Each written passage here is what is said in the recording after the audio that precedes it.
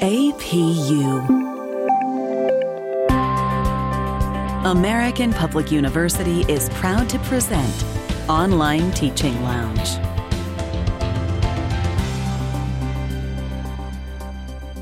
This is episode number 83, Handling Unexpected Negative Feedback. This podcast is for educators, academics, and parents who know that online teaching can be challenging, but it can also be rewarding, engaging, and fun. Welcome to the Online Teaching Lounge. I'm your host, Dr. Bethany Hansen, and I'll be your guide for online teaching tips, topics, and strategies. Walk with me into the Online Teaching Lounge. Welcome to the Online Teaching Lounge. I'm Bethany Hansen, your host, and I'm happy to talk with you today about handling the unexpected negative feedback online faculty sometimes receive. If you receive end-of-course survey comments, this is a place where occasionally you'll have a dissatisfied student. Hopefully, you will have caught that somewhere during the class if a student reaches out with a concern or a complaint and you can address it quickly. But sometimes a student has a concern they never bring to our attention, and it later may show up as an end-of-course survey comment we were not expecting. Likewise, a student may be unhappy and fail to reach out to us, and maybe they reach out to our supervisor, our college dean, our principal, whoever is our manager at that time.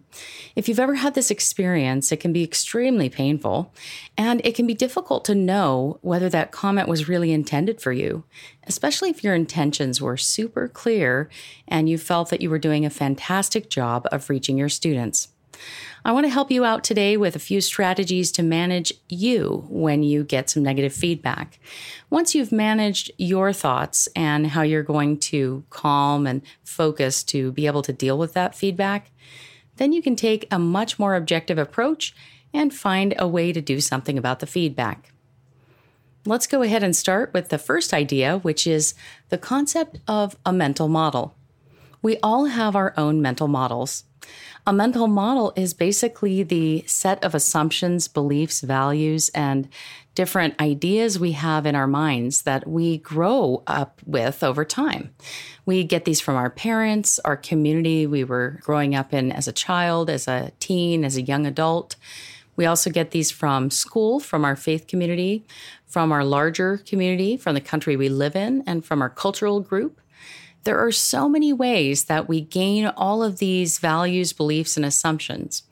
And even if we have the same background as someone else, ours may be a bit different for various reasons. It's important to know that you and I each have a mental model. Your mental model means that when you receive a comment from someone or feedback, it may be perceived in a certain way by you. And if I saw the same exact comment, I might perceive it a totally different way. We kind of infer what a person means when we have a mental model, and we also suggest to ourselves some way that it's going to impact us. And this all happens super fast. Our brains are like super highways. They conduct information with lightning speed. And one of the reasons we don't notice our assumptions, biases, values, beliefs coming into play is that our brain sets a pattern for us. It likes to automate things to give us efficiency and save us time and energy. So those same thoughts and ideas will pop in and be the filter through which we process new information. When we get student comments, or it could even be a performance review comment from someone who has evaluated us or observed us, but may disagree with something we did or perceive it some way that they did not like, we might get some negative comments there. We can find ourselves flaring up a little bit to resist that feedback, especially if it does not align with what we intended or what we believe to be happening. Given that idea of mental models, I'm first going to talk today about why we resist negative feedback, what really stands in the way of our receiving it. And then once we've had that response to negative feedback, such as the resistance, the pushing back, the reconsidering, or maybe even arguing with the feedback, we can find a way to instead be receptive to the feedback. After all, when someone gives us feedback we may not like or may be very negative, it does not necessarily mean it is true feedback, although it may be. It also doesn't mean it has to impact us negatively. We can accept that their observation is a certain way. We can accept what they've had to say to us, and we can also integrate it into our learning without it negatively impacting us. We'll go ahead and start with some of the barriers that pop up when we get feedback that we don't agree with or don't like. That first idea. So let's think about what feedback really is to us. Feedback is just a reflection of what we're doing. It might be a reflection that has passed through someone else's mental filters, and maybe it reflects their value system or their beliefs. It may be objective. It may be even just nature. After all, the world around us gives us lots and lots of feedback. For example, if you have plants you're growing in your garden and they grow up healthy and green and lush and produce flowers or fruits as they should, nature's giving you feedback about what you're doing with that plant. At the same time, if you plant the little seedlings or the plants in the garden and you don't water them, the plants either won't grow or they'll start to wither. And nature is again giving us feedback about whether we're being successful at our goal. Another example could be if we want to go exercise and build some muscle, our new gym routine can be effective, and the feedback is going to be maybe the mirror or how we feel physically or how we look. Maybe we want to change our diet, eat something different. Feedback from the scale, feedback from the way our clothing fits us. These things are all feedback. Feedback is everywhere. It has so many benefits. And most importantly, it gives us the understanding of where we are and how we're doing. Sometimes it's completely factual. Sometimes it's passing through someone's filter.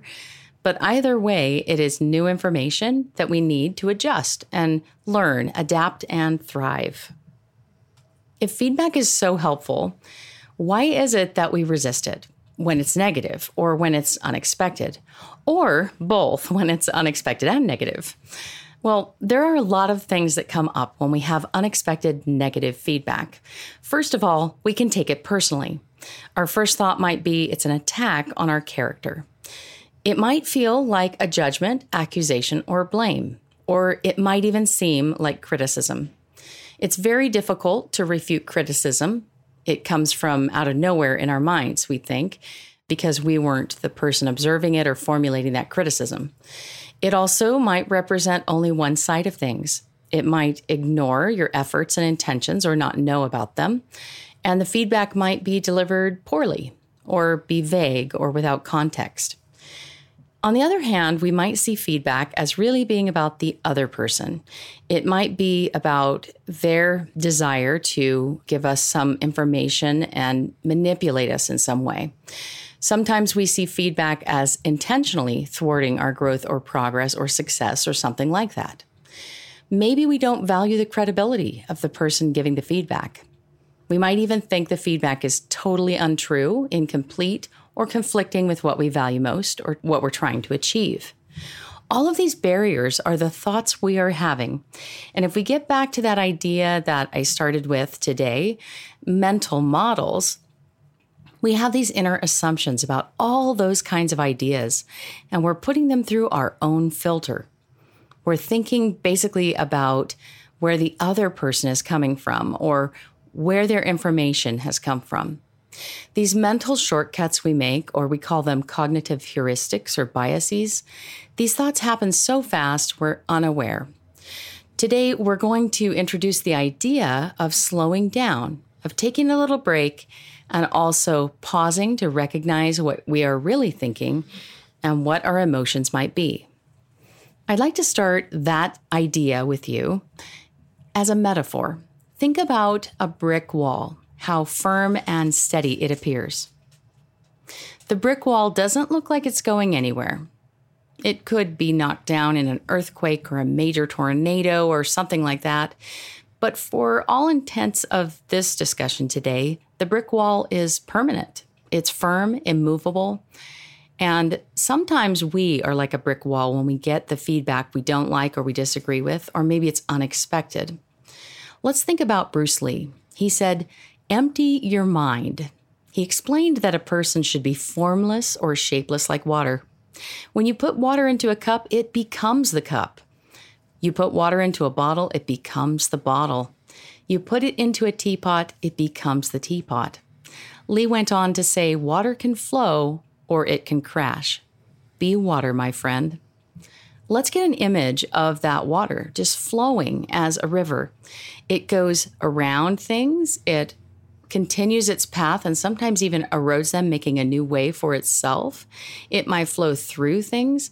Whatever it does, the water adjusts to the object. It adapts and finds a way forward.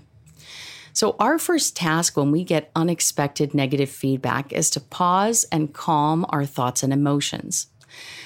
We need to move from a state of resistance like the brick wall where we are unable to respond in very many ways. We just have one response. And we need to become calm so we're much more aware and much more capable of developing creative responses in many directions. The body must be calm in order for us to think clearly. Each of these ideas can help us calm down. Recognize what you're feeling. Change of scenery. That might mean you need to go somewhere else just to get a break. Physical activity or exercise. Journaling or reflecting about your thoughts and emotions. Practice positivity. Focus on what you can control. Express gratitude. And something I like to call the 90-second rule. It's been researched and we know that the emotions are triggered by chemicals in the brain that pass through the body, and they are processed literally in 90 seconds.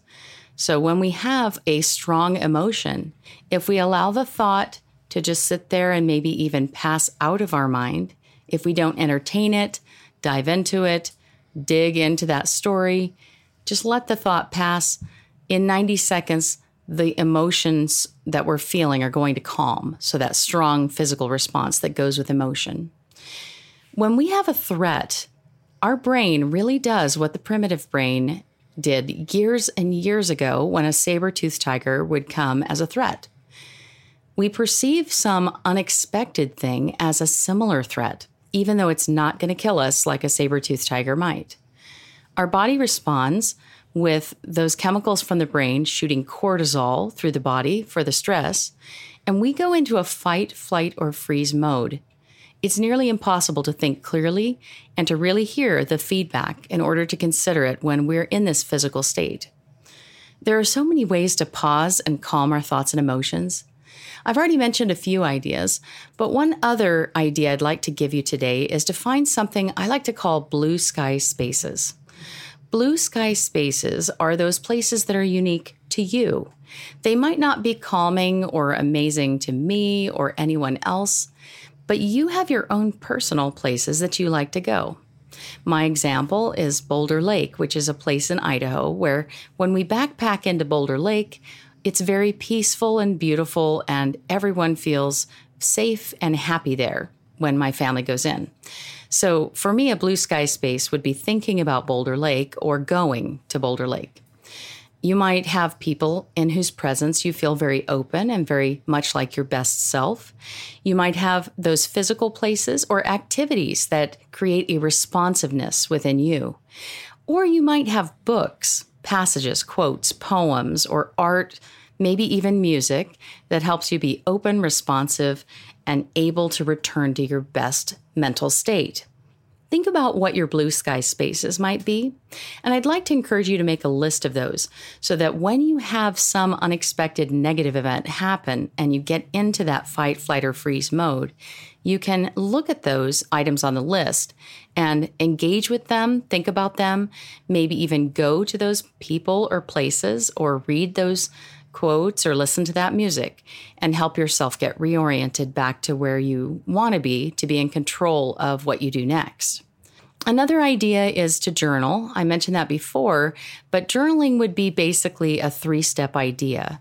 Describe the experience, what you're immediately reacting with, how you're feeling, what you're thinking.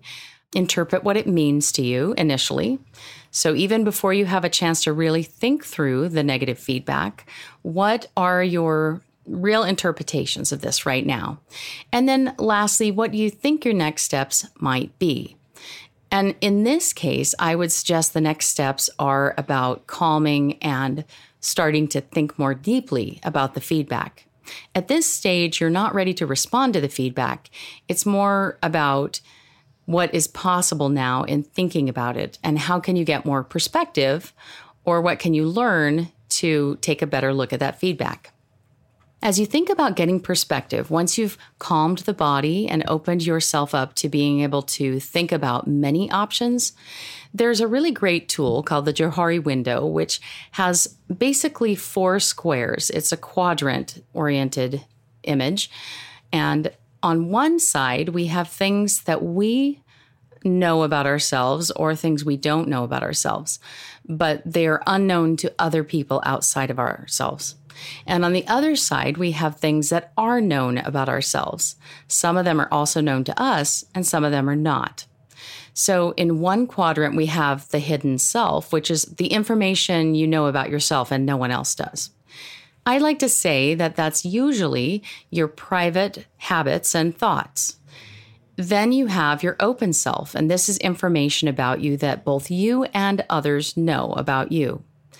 That would be like if I'm a piano player and I go to a community meeting, a school, or a church event, and I play my piano, then both I and other people know that I'm a piano player. That's part of my open self.